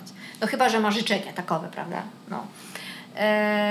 Czy na przykład mamy panią, która ma bardzo wysokie ciśnienie i zarzucie ciążowe, prawda? I trzeba po prostu rozwiązać cięciem cesarskim, no to już mamy cięcie na przykład na ostro, prawda? Cięcie na ostro, czyli do 20 minut. A mamy jeszcze coś takiego katastrofesnit, czyli bezpośrednio. Katastrofesnit. Momentalnie brzmi katastrofalnie. Tak. Byłam osobiście świadkiem takiego cięcia cesarskiego, gdzie mieliśmy pęknięcie macicy i po prostu wspaniałą... A kobieta rodziła, tak? Kobieta rodziła naturalnie i nagle pękła macica, to była pani tak? z Bułgarii, która miała właśnie kupione na życzenie cięcie cesarskie w Bułgarii, bo ona nam to powiedziała. Okazało się, że została zszyta jedną warstwą w szwu macica i była tak ona cienka po prostu, że ona po prostu pękła. Czyli tak? To była druga ciąża? To była jej druga ciąża, tak. Tak, zakładam, że w Norwegii pierwsze cięcie cesarskie nie jest wskazaniem do cięcia cesarskiego numer 2. Różnica jest w Polsce, prawda? Bo już drugie... Musi być tak? Tak, z reguły jest tak. Nigdy nie słyszałam, żeby ktoś rodził naturalnie po pierwszym cięciu cesarskim. Przynajmniej nie słyszałam. Ale jeśli chodzi o Norwegię, to pierwsze cięcie cesarskie nie jest wskazaniem do drugiego cięcia cesarskiego. Więc ta pani rodziła i to był ogromny widok, bo ona oczywiście straciła nam przytomność, prawda? I to był ogromny krwotok i wtedy wieźliśmy ją na górę na salę operacyjną, prawda? I została natychmiast uśpiona. Wtedy już nie ma zasad sterylnego mycia i przygotowywania do zabiegu. Nie ma czasu. To jest ratowanie życia matki i dziecka, tak. Także dziecko zostało uratowane, mama została uratowana, nawet macica została uratowana tej mamy. Także to był ogromny wysiłek, mnóstwo lekarzy, bo było 4 ginekologów i 6 czy 7 pediatrów i anestezjolodzy, no coś wspaniałego. I to jest właśnie to cięcie katastrofesnit, czyli natychmiast. Czyli mamy elekcyjne, umówione, na przykład dziś na jutro, umawiamy się, że jutro pani będzie miała cięcie wykonane, prawda, umówione, bo są wskazania. Nie mówimy tu na życzenia, że ja chcę. To jest... Wskazania są, prawda? Mamy cięcie na ostro, na przykład prowadzę poród i tak mi się pogarsza tętno płodu, prawda? Że trzeba ratować dziecko. Pomimo na przykład odpowiednich procedur, które wprowadzam do 20 minut, tętno się nie poprawia i trzeba ratować, bo nam grozi zamartwicą płodu. W związku z czym mamy 20 minut, żeby pojechać na górę i rozwiązać pacjentkę cięciem cesarskim. To jest akut, czyli na ostro, czyli mamy 3 stopnie, prawda, tego cięcia cesarskiego. To trzeba sobie A jak to wygląda, jeśli chodzi o na przykład porody domowe? Czy w Norwegii zdarzają się porody domowe? I czy jest to takie łatwe, jeśli chodzi o na przykład zorganizowanie takiego porodu domowego? Jakbym sobie wymyśliła, że chcę rodzić w domu. Powiem zaraz, ale jeszcze nie skończyłam z cięciem. Aha, nie skończyłaś. Nie, bo my mówimy o tych 3 stopniach. A jest ich więcej? Nie, to są te 3 stopnie. Ale ja chcę powiedzieć o powikłaniach. Aha, chcesz jeszcze powiedzieć o... Tak, proszę bo bardzo, ja mówiłam o hospitalizacji, że ona jest długa, prawda? Okej, tak. Rozumiem. Czyli ból brzucha. Mamy ból brzucha, prawda? Mamy ból brzucha, czyli bardzo duże ilości leków, które musimy podać pacjentce. No bo wiadomo, po całym cięciu. Tak, czyli silne leki przeciw, bo wiadomo, że dopóki nie odzyska czucia w nogach, bo z reguły takie znieczulenie jest w znieczuleniu dolędźwiowym, prawda? Czyli pacjentka świadoma, rzadkie przypadki, że jest narkoza, czyli to znieczulenie ogólne, no to wtedy leży na oddziale intensywnej terapii do momentu wybudzenia, ewentualnie do momentu odzyskania czucia w stopach. Jeżeli pacjentka odzyskuje czucie w stopach, zjeżdża do nas na oddział położniczy. I wtedy się zaczyna leczenie przeciwbólowe. I ogromne bóle związane z tym, że pacjentka ma bardzo dużo powietrza w brzuchu, prawda? Bo to wszystko jest otwarte. Więc to są bóle związane, nie tyle bóle same związane z anus, tylko z tym powietrzem, które się gromadzi i nie można, bo wiadomo, Nie wszystkie może narządy, wyjść. one mają, że tak powiem, zaburzoną statykę, bo w ciąży się delikatnie ustawiały w stosunku do położenia i rosnącej macicy. Nagle nie ma dziecka, prawda, macica jest mała i one muszą te narządy wracać, więc to wszystko związane jest z tą, zanim te ruchy perystaltyczne po tym znieczuleniu i po tych wszystkich zabiegach wrócą do normy, te organy do swojego położenia, to trwa, prawda? W związku z czym ta pacjentka ma bardzo duże dolegliwości bólowe. To zazwyczaj są leki narkotyczne, które się podaje. Jak masz pobyt w szpitalu po cięciu cesarskim, to wiadomo, że nie jesteś w stanie zaopiekować się noworodkiem, prawda? Więc jesteś uzależniona od osób trzecich, czyli musisz mieć położną czy pielęgniarkę noworodkową, która Ci pomaga z przestawieniem do piersi. Bo nawet nie jesteś w stanie usiąść, prawda? Rzadko się zdarza. Rzadko się zdarza, żeby ktoś był tak motorycznie sprawny po cięciu cesarskim. Jeszcze parę godzin ma rzeczywiście cewnik jeszcze założony, foleja, no bo wiadomo, a później jest wizyta do łazienki, prawda? Wizyta w łazience i cała pielęgnacja i mycie i to nie jest przyjemne. To nie jest przyjemne. To jest, czyli te dolegliwości bólowe i leki. Infekcje rany pooperacyjnej. To jest drugie. Zawsze jest zagrożenie tą infekcją. Nie ma dużo tych infekcji na szczęście, ale są. I wcale to nie wynika z tego, że lekarz źle się umył. Bo sama bardzo często byłam na sali operacyjnej, ja widzę, jakie są warunki. Tam są wręcz sterylne warunki. Sterylne. Ale są te infekcje. Zdarza się. Tak. Łącznie z tym, że pacjentka musi być operowana, bo robi się stan zapalny z płynem czy z ropą, prawda? No. Czyli to jest bardzo duże powikłanie. Zakrzepowość. Prawda? Czyli zagrożenie... Czyli przez jakiś czas pewnie musi brać jakieś leki specjalne. Przez 5 dni pobytu u nas pacjentka musi brać leki zaszczyki rozrzedzające krew. W zależności od tego jeszcze, czy jest nadwaga u pacjentki, to są różne dawki, prawda? Bo jeżeli im cięższa pani, tym bierze większe dawki leków przeciwzakrzepowych. No i zagrożenie tą zakrzepicą wzrasta w miarę jak im dłużej ona leży, prawda? Czyli mniej mobilna, większe ryzyko zakrzepicy. Także my staramy się tę pacjentkę jak najszybciej, że tak powiem, uruchamiać, żeby ona po prostu nie była narażona na zakrzepicę, bo to jest największe powikłanie. To jest największe powikłanie. Rozumiem. Kolejno mamy, że uszkodzenie pęcherza i cewki moczowej, prawda? Bardzo często się zdarza, łącznie z tym, że z histerektomią, czyli że trzeba usunąć macicę, prawda? To jest też jedno z powikłań po cięciu cesarskim. I każde kolejne ciąże po cięciu cesarskim to przede wszystkim łożysko przodujące. Pęknięcie macicy oczywiście. Wewnątrzmaciczna śmierć płodu. To jest kolejne powikłanie. Wiem, że wiele osób o tym nie wie, ale taka jest prawda. Ja nie miałam pojęcia na przykład I kobiety po cięciu cesarskim rzadziej zachodzą w ciążę. Że jest ciężej zajść w ciążę, tak? Bo zawsze możesz znaleźć, że są blizny, prawda, które się tworzą w jajowodach na przykład. Czyli może być ciężej. Nie mówię, że może być ciężej. Oczywiście śmierć matki jest też powikłaniem. Też jest powikłaniem. Szczególnie jeżeli jest ono wykonane bez wskazań klinicznych. To podają statystyki. To nie są moje słowa, bo ja to wszystko mam ze statystyki. I jeśli chodzi o zachorowalność noworodków po cięciu cesarskim na życzenie matki, mogą wystąpić takie powikłania jak hipoglikemia, czyli spadek poziomu cukru i zaburzenia regulacji temperatury ciała, prawda? Zaburzenia ze strony układu oddechowego, czyli depresja oddechowa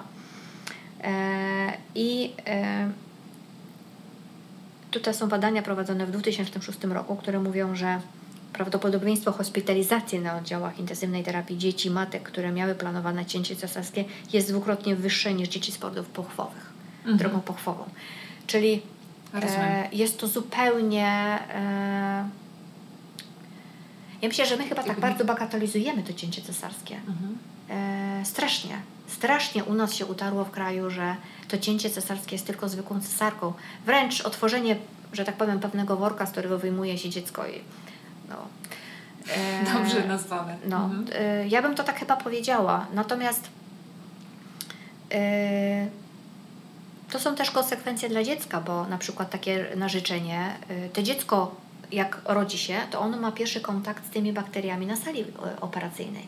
A to są wszystkie bakterie, które nie wchodzą w skład flory bakteryjnej tego noworodka już wtedy, prawda? Czyli jest gronkowiec, są paciorkowce, E. coli, różne bakterie, pomimo sterylnych warunków. To są bakterie, które bytują na skórze matki, prawda?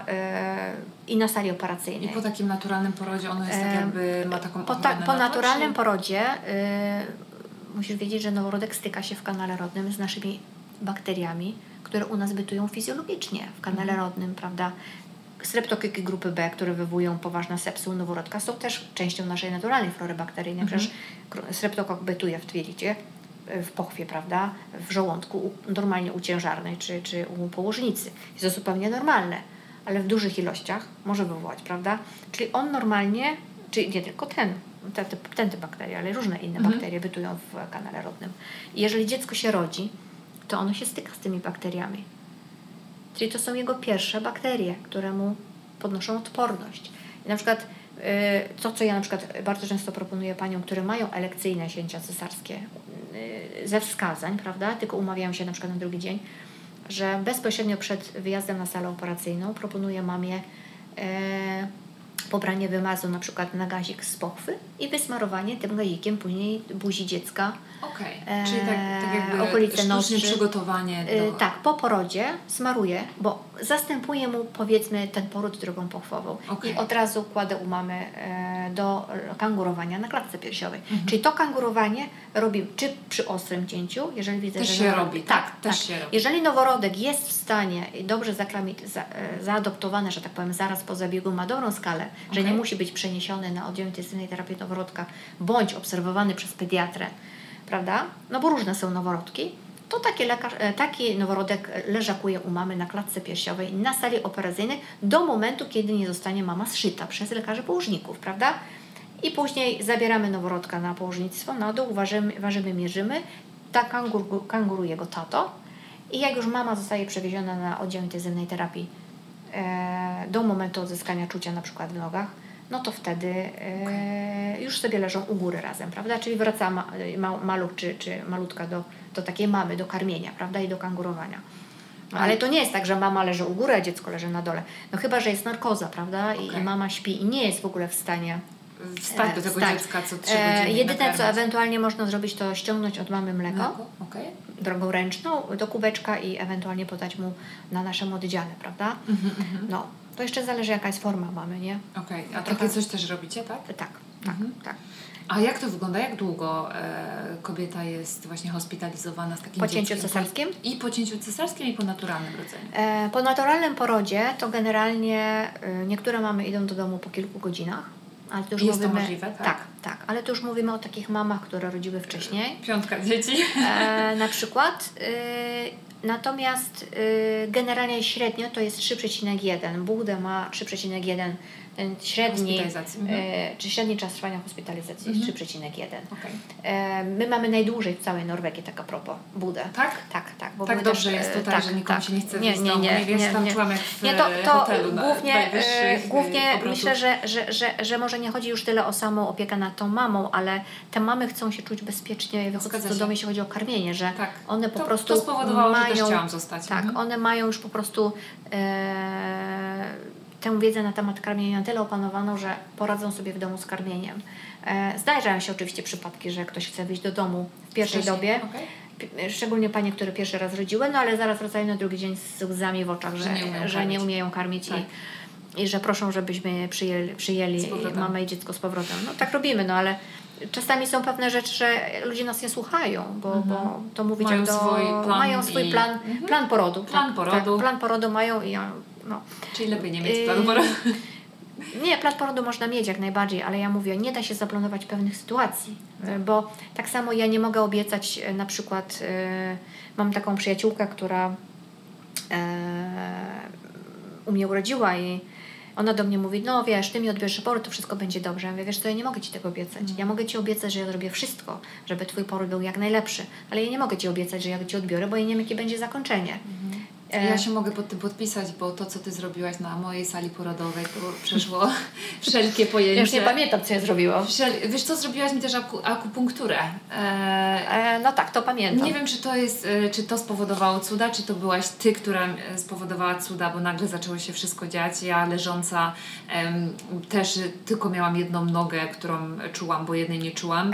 Epidural źle mi wsadzili albo źle, nie wiem. To się na pewno też są takie przypadki, że niestety, ale tylko jedną część sparaliżuje, więc ja dalej czułam ogromny, wstrętny, fatalny ból, a jeszcze do tego stres, że nawet nie mogę stanąć. Jak ja mam urodzić, jak ja nie czuję jednej strony? I byłam w totalnym kryzysie po 24 godzinach z bólami i nagle pojawiłaś się Ty i stworzyłaś, że ja zaczęłam tańczyć. Tańczenie pamiętam. Tańczenie pamiętam. Tak, sprejkestur. Tak, sprejkestur. Tak, mam nawet nagrane. Film, tak. Wysłany do mamy. Akupunktura, fajna rzecz. Wiesz w ogóle kiedy są pierwsze wzmianki o tej metodzie? Bardzo dawna starożytność? Jeszcze w sumie zanim pojawiła się cywilizacja chińska na ziemi. To już w ogóle, robili akupunkturę. W ogóle ja znalazłam taką książkę, zupełnie przypadkowo u mnie na strychu, którą dostałam w ogóle, jak chodziłam do liceum, w nagrodę za dobre wyniki w nauce. O akupunkturze. Tak, i w ogóle wyobraź sobie, ja w ogóle zupełny przypadek. No ale Ty jesteś królową akupunktury. Powiedz mi z Twojego doświadczenia. Twoje doświadczenie. Ja Ci wszystko powiem, Kasia, ja Ci powiem w ogóle tak. Ja Ci tylko powiem w ogóle skąd się to wzięło, bo legenda mówi, że 4-6 tysięcy przed naszą erą, zanim w ogóle pojawiła się cywilizacja chińska, prawda? Za czasów panowania cesarza Fusi, to się nazywa, tak? Jego jakiś tam podwładny miał chroniczne bóle głowy. I zupełnie przez przypadek uderzył się w kamień. Zupełnie przypadkowo uderzył się w kamień i przeszły mu te bóle głowy. I później wszyscy, którzy mieli te bóle głowy, zupełnie inni, zupełnie uderzali się kamieniem. Oni ranili sobie podudzia, prawda, i w ogóle. I uderzali i te bóle im przechodziły. Więc oni doszli do wniosku, że jest jakaś korelacja między uderzeniem w jakieś punkty. Później zupełnie przypadkowo uderzali różne punkty na stopach, na podudziu i te wszystkie dolegliwości im przechodziły. Później ten cesarz, ten Fushi, on zastąpił w sumie ten kamień taką jakby kamienną igłą. Wiesz, i oni się nakuwali albo uderzali, nawet nie nakuwali, bo to za dużo powiedziane. A później w XXV wieku przed naszą erą był z kolei inny cesarz, tak zwany żółty cesarz, Huangdi, tak, Huangdi, który zamienił kamienną igłę na metalową igłę. No, a w ogóle akupunktura wywodzi się z łaciny acus i punctum, czyli nakuwanie, a część shu to w ogóle była pierwotna nazwa akupunktury. W ogóle pierwotna.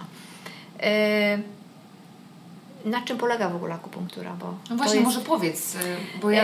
W ogóle, jeżeli ktoś... Bo ja słyszałam zawsze dużo takich, wiesz co, takich też mitów, jakichś takich nie wiadomo jakich historii na temat akupunktury. Znaczy, ja się tego strasznie bałam, ale to, co Ty zrobiłaś w momencie, kiedy ja prawie w ogóle nie miałam rozwarcia, cierpiałam, byłam już nieżywa, dostałam tą akupunkturę pierwszy raz w życiu i ja nie dość, że dostałam takiej energii, to ja co godzinę miałam 1 centymetr rozwarcia więcej. No. Więc na moich oczach naprawdę zaczęło dziać się totalnie dziwne cuda. Ja w ogóle powiem tak, że osoba, która zajmuje się medycyną, dzisiejszą medycyną, nie może w żaden sposób odnaleźć się w akupunkturze, bo to są dwa różne światy. Czyli nigdy lekarz, który studiuje medycynę, nie może, który się nie zajmuje akupunkturą, nie ma pojęcia, bo to jest zupełnie inny świat. To jest zupełnie... Jak ja zaczęłam studiować akupunkturę, to ja doszłam do wniosku, że ja w ogóle nie wiem, co ja studiuję i w ogóle nie wiem, czym to się je. Bo jak ja poszłam na pierwszy wykład i ja zaczęłam... Pani zaczęła wykład o jakiejś energii chi, uczucie de chi, to ja myślałam, o czym ona mówi? Przecież to jest jakaś fantazja, która nie istnieje. I ja w ogóle stwierdziłam, że w ogóle nie wiem, co ja studiuję. Ale ja powiem tak. Akupunktura, więc mamy sterylne, cienkie, metalowe igiełki różnej wielkości, bo to są 3 różne wielkości, którymi przynajmniej ja operuję. Moja specjalizacja dotyczy ciężarnych rodzących położnic. Czyli ja mam położnictwo. Bardzo. Generalnie akupunkturę się studiuje 3 lata, żebyś mogła być akupunkturzystą w Norwegii, prawda? Moja specjalizacja była po moim zawodzie, czy po położnictwie, rok dla położnych, czyli ja zajmuję się tylko i wyłącznie ciężarnymi i rodzącymi i położnicami po porodzie, prawda? Czyli to jest pierwsza taka... To twoja specjalizacja. Tak. W dawnych czasach, to był 1027 rok, to, co znalazło się w tej mojej ulubionej książce ze strychów, okazało się tam, że akupunkturę się studiowało 7 lat. I wtedy jeden z lekarzy cesarza odlał na jego oczywiście rozkaz 2 takie modele z brązu. Tam ponakuwał wszystkie punkty do akupunktury. Egzamin się zdawało w obecności cesarza. Pokrywało się te punkty bibułą. W środku był jakiś płyn, imitacja krwi i oblewali to jeszcze ciepłym woskiem. Więc każdy jak zdawał egzamin, nie mógł się pomylić, tylko musiał nakłuć punkt i wylewała się wtedy ciecz. Imitacja krwi. Więc to był taki egzamin. Mój egzamin był podobny, ale wprawdzie ciecz się nie wylewała, no ale też strach był. Ale ja w ogóle powiem, Chińczycy w ogóle uważają, i to jest u nich w ogóle nie do przejścia, że istnieje energia, która się nazywa chi. To jest siła. Każdego to jest siła. Człowieka tak, czy... tak, każdy ma. Źródła chi są 3. Pierwsze źródła energii chi to jest energia, jaką przekazują Ci rodzice w trakcie poczęcia, czyli mama i tata. Czyli mama przekazuje Ci 50%, czyli energii, w okresie poczęcia. Prawda? To jest pierwsze źródło energii chi. To jest ta pierwotna energia. Druga to są procesy biochemiczne, czyli odżywianie i oddychanie. To jest drugie źródło energii chi. I trzecie to jest powietrze i kosmos, czyli wszechświat, który wysyła Ci do tego... Nasze ciało to jest taka drobna materia, do której po prostu ten wszechświat wysyła... Skąd Vivi ma tyle energii? Energię, tak. I Chińczycy uważali, że punkty na naszym ciele przyciągają jakby tę energię z kosmosu, a jeszcze jak wkuć w te punkty igły, to jak anteny. To tak jak odbieramy sygnał z satelity, to tak samo wkuwając sobie igiełki, odbieramy sygnał z kosmosu. Oni tak uważali, czyli mamy 3 źródła chi. Na naszym ciele mamy rozłożonych 12 głównych meridianów, czyli kanałów i 2 dodatkowe, ekstra meridiany, czyli kanały, którymi płynie ta energia chi. Ta energia płynie 24 godziny na 24 godziny, bierze początek w sercu, kończy się w sercu. Jeżeli jest stagnacja tej energii chi, czyli ona nie płynie, bądź jest upośledzony przepływ z narządu do narządu, to mówimy o chorobie. Jakiejkolwiek, tak? Tak. Jeżeli mówimy o porodzie na przykład, prawda? Jeżeli mamy stagnację porodu, nic się nie dzieje, czyli mamy słabą chi. Okej, to bardzo dobrze to wytłumaczyłaś. I wtedy trzeba słabą wiedzieć, chi. w którym miejscu... Tak, i teraz jak diagnozujemy? Gdzie my mamy wiedzieć, gdzie jest słaby chi? Skąd wiedziałaś, gdzie mnie nakłuć, żeby odzyskać tą energię? Zaraz Ci powiem, ale jeszcze Ci powiem o jednej rzeczy. Czyli mamy, co może być przyczyną choroby? Czyli przyczyną choroby może być zaburzenie w przepływie chi przez poszczególne narządy, ale jeszcze przy akupunkturze musimy powiedzieć o yin-yang. Prawda? Dlatego, że yin i yang to są 2 pola, które na siebie zachodzą, jak 2 puzelki, czyli yin jest w yang i yang jest w yin. Zaburzenie równowagi między yin i yang też może być przyczyną choroby. Czyli ma być ta równowaga między nimi i przepływ chi.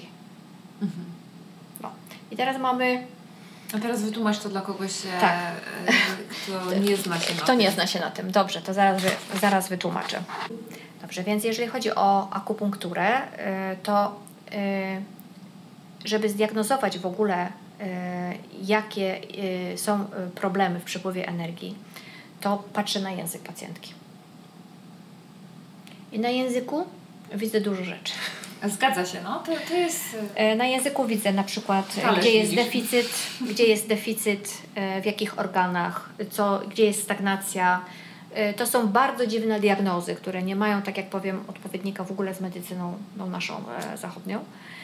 I na podstawie tej diagnozy z języka, oczywiście jeszcze badamy puls, ale przy urodzących tego nie robimy ze względu na to, że puls się zmienia, ponieważ są skurcze i dolegliwości bólowe. Normalnie z innych ludzi, którzy nie rodzą, Jeszcze się bada puls, bo się na 3 poziomach yin yang się jeszcze bada, ale to już jest bardziej skomplikowane. Krótko mówiąc, język służy mi do postawienia diagnozy i na tej podstawie nakuwam punkty.